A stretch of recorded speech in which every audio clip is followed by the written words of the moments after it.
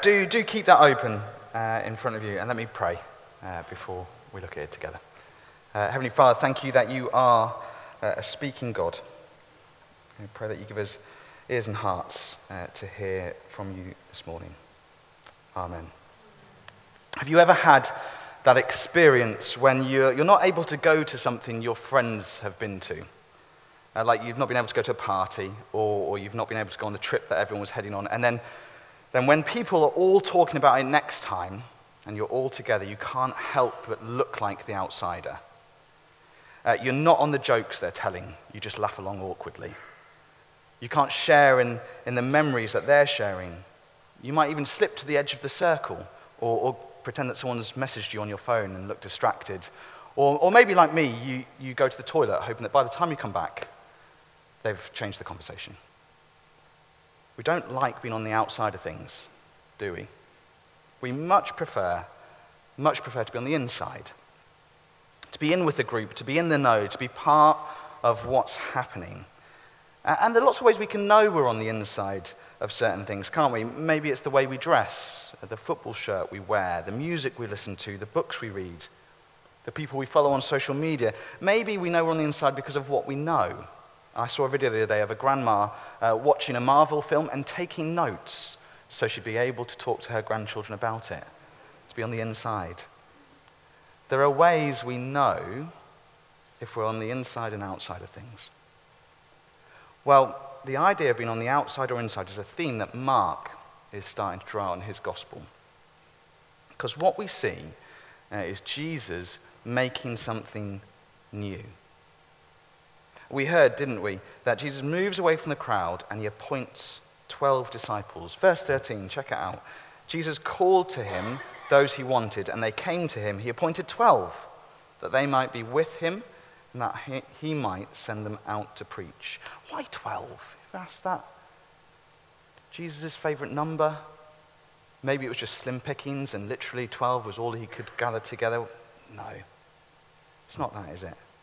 See, what's pretty cool is where it says he appointed 12, the Greek is he made 12. Now, I can't read Greek, that's what our commentary told me. He made 12. Jesus is deliberately, purposefully making these 12 a group.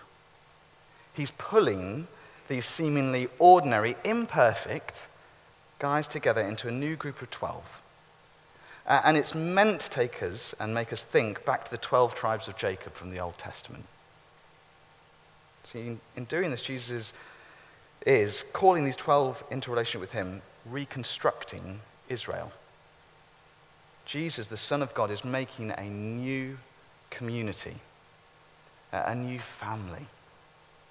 And I guess the question is, who's going to be part of it? What will it look like to be on the outside? What will it look like to be on the inside? And that's what verses 20 to 35 start to help us understand. It's where we're going to spend our time this morning. And what we're going to see is how someone's place in this new, incredible community is defined by how they respond to Jesus and his word. 3 headings if you're someone who likes to keep count and know when we're coming to the end. Being on the outside looks like calling Jesus mad. Being on the outside looks like calling Jesus bad. Being on the inside looks like calling Jesus Lord. Let's dive in. Being on the outside looks like calling Jesus mad. As Jesus heads into a crowded house, verse 20, Mark draws our attention to what his family think of what he's been doing. Verse 21, when his family heard about this, they went to take charge of him, for they said he's out of his mind. They effectively call him mad, don't they? It sounds a bit like when a friend or family member says something absolutely ridiculous around a crowd, and you put your arm around them and try and move them away, saying, I'm sure they don't really know what they're saying. They're really tired. It's been a busy week. I'm just going to take them home. But it's more than that here. It's more outrageous, given that Jesus is the Son of God. This is his family wanting to control him, wanting to rein him in. When Mark tells us they arrive to sort Jesus out in verse 31, they send someone to call Jesus. And the impression given is that Jesus should be obliging to their demands. It would seem they're wanting to restrain and control Jesus because they think some of what he's saying and doing is crazy. And Jesus' response is pretty shocking, verse 33, isn't it? Who are my mother and my brothers?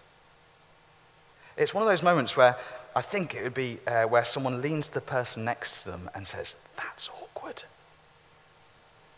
Because it is, isn't it? It's uncomfortable. These guys, they're the ones who by all accounts you would think are on the inside. But verse 31, look where they are stood. They are standing outside, calling Jesus mad, seeking to control and restrain him. And I think we're meant to feel the quiet discomfort of that. Because although we might not call Jesus mad, maybe there are parts of the Bible we read and think are just a bit mad. Some of Jesus' words and teaching we find hard, or we find challenging because they put us at such odds with culture, such odds with our friends around us. So rather than submit to it, we ignore or compromise on those bits. Now I love a good pick and mix, partly because I like the bags. But when I go to a pick and mix, which obviously happens all the time, I love the little strawberries and I love the fizzy sweets. What you will never find in my pick and mix bag, because it does not belong there, is Dolly mixture. It's disgraceful. We want to make sure the Bible, God's words to us, does not become a pick and mix, where we choose the bits we like and ignore the ones we don't. Because when we do that, we're seeking to control Jesus and rein him in. We need to be wary of that. And we need to say sorry to God if we do it. Being on the outside looks like calling Jesus mad. But come back into the narrative with me and see that between the sandwich of Jesus' family, Mark draws our attention to another group, the teachers of the law. And these guys, they help us see that being on the outside looks like calling Jesus bad. That's a more obvious one, isn't it? And less of a surprise that it's coming from the teachers of the law. They're the more obvious opponents of Jesus. And they make their rejection of him pretty clear. Verse 22, saying, Jesus is possessed by Beelzebul, by the prince of demons. He's driving out demons. In effect, Jesus is doing what he's doing because he's powered by Satan. Jesus isn't good. He's in fact evil. He isn't necessarily mad, but he's certainly bad. That's what they're saying. And yet Jesus' response is wonderfully simple in how it completely undermines that. Verse 24, how can Satan drive out Satan? If a kingdom is divided against itself, that kingdom cannot stand. If a house is divided against itself, that house cannot stand. And if Satan opposes himself and is divided, he cannot stand. His end has come. We've seen already in Mark, Jesus has been overcoming evil spirits. We heard it again this morning in verse 11. How and why would he do that if he was being empowered by the evil one? It just doesn't make sense. It'd be like a football manager picking a goalkeeper to play, knowing he was going to let in the shots or look to score own goals himself. It doesn't make sense. No, instead, verse 27, Jesus reinforces who he actually is, the power he is actually having. He is the stronger man, the Son of God who has come to tie up the strong man to defeat Satan. A lot of this imagery is from what Isaiah uses when he speaks in the Old Testament about the mission of the servant of the Lord, chapter 49. Let me just read a few verses to you from it. Can plunder be taken from warriors or captives be rescued from the fierce? But this is what the Lord says. Yes, captives will be taken from warriors and plunder retrieved from the fierce. I will contend with those who contend with you, and your children I will save. I will make your oppressors eat their own flesh. They will be drunk on their own blood as with wine. Then all mankind will know that I, the Lord, am your Savior, your Redeemer, the mighty one of Jacob. That's who Jesus is. The mighty one who has come to liberate humanity from the power of Satan and sin. Liberate it before restoring it to be part of his new community. Denying that, rejecting Jesus, well, that will have grave implications. That's what the warning Jesus is giving in verses 28 and 29. By calling Jesus evil, by saying he's motivated by Satan and not by God, they're blaspheming the Holy Spirit. They're committing a sin that cannot be forgiven, one that puts them outside the community Jesus is making. Sin that deserves judgment. And let's pause on just verse 29 for a second. Because it might be that someone reads that and is genuinely worried that they have committed that eternal sin. Can I say that the reality is that if anyone is worried about committing that sin, they haven't done. Because it shows a sensitivity to repentance. It shows the need for forgiveness. And remember this, there is no evidence in Scripture of someone genuinely asking for forgiveness from God and not receiving it. We don't want to read verse 29 and miss how beautiful verse 28 is. All our sins can be forgiven through Jesus. And if you're sat here this morning and you've never thought about that, can I encourage you to keep coming back? Keep coming back as we continue through Mark, because you'll hear more of the amazing hope that Jesus holds out to us. The eternal sin is a perpetual unbelief that refuses to call what Jesus does good and refuses to come to him for the forgiveness we all need. You see, forgiveness can only come if you embrace the one who has the power to bring it to you, and that is Jesus. Continually and deliberately rejecting Jesus, calling him bad, is rejecting the power and forgiveness of God, and so the community that he is making through Jesus.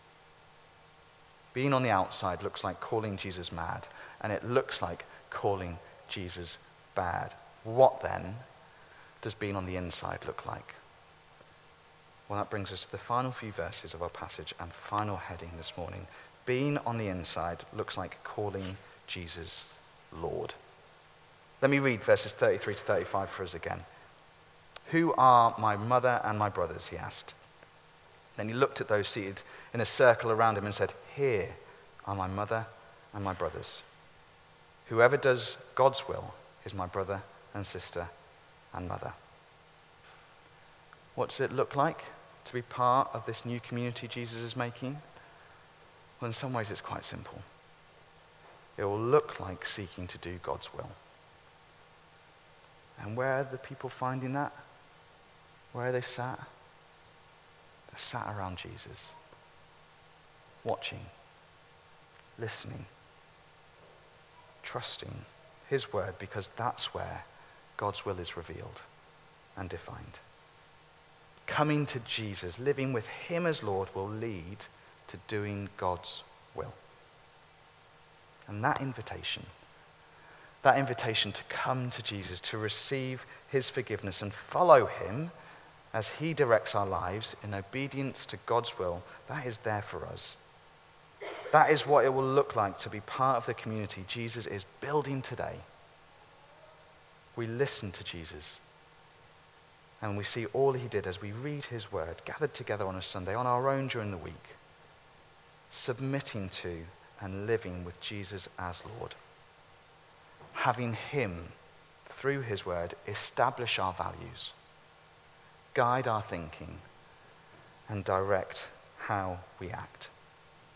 We won't always get that right, We know that, don't we? So often we will look to other things for that. We'll look to our phones, films, music, friends, teachers. We'll look to ourselves. So often I just do what I want to do. But as we do look to do God's will, what we'll start to ask more and more, pathfinders and graftees, as you head to school, as others of us head to work, as we spend time with friends and family out and about or at home, what we will start to ask more and more is, how will God have me speak? How will God have me think? How will God have me act here? And we'll find that as we look to and listen to Jesus. That's how we can do God's will. That's what it will look like to be on the inside of the community he is building. And here is what has blown my mind this week as I've spent time in it. Here's what's blown my mind most of all. Because do you see what Jesus calls those people who do that? Who seek to do God's will, who listen to and try and live out his word. Do you see it? Jesus calls those people family. He calls those people his family. Just take a second and let that sink in.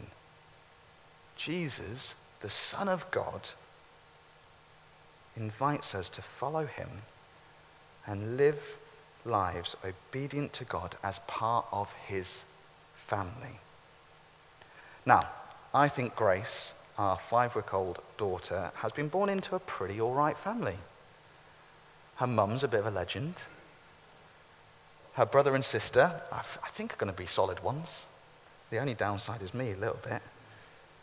But being part of Jesus' family, well, that's so much more incredible, isn't it?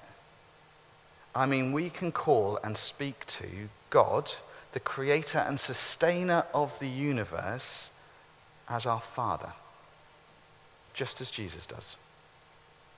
Whatever is going on in your life, if you're in the middle of mock exams, applying to uni, planning gap years, cracking on with work, or maybe just feeling weighed down by the way the world is at the moment, you can bring anything to your Heavenly Father, knowing he listens, knowing that you are a child of God and your Heavenly Father loves you. Is that in your mind as you pray? And then you realize also that it means we can call one another family. I love the Paddington films. And here is a clip from the end of the first one. Not so fast. Come on. Hand over the bear. No. We won't do that. Mrs. Brown? He's family. Family? You're not even the same species. It's true. It is true. And when I first met Paddington, I wanted nothing to do with him. But my wonderful wife, she opened her heart to him, and so did my incredible children. And now I have two. Henry. It doesn't matter that he comes from the other side of the world, or that he's a different species, or that he has a worrying marmalade habit. We love Paddington, and that makes him family. And families stick together. So if you want him, you'll have to take us all.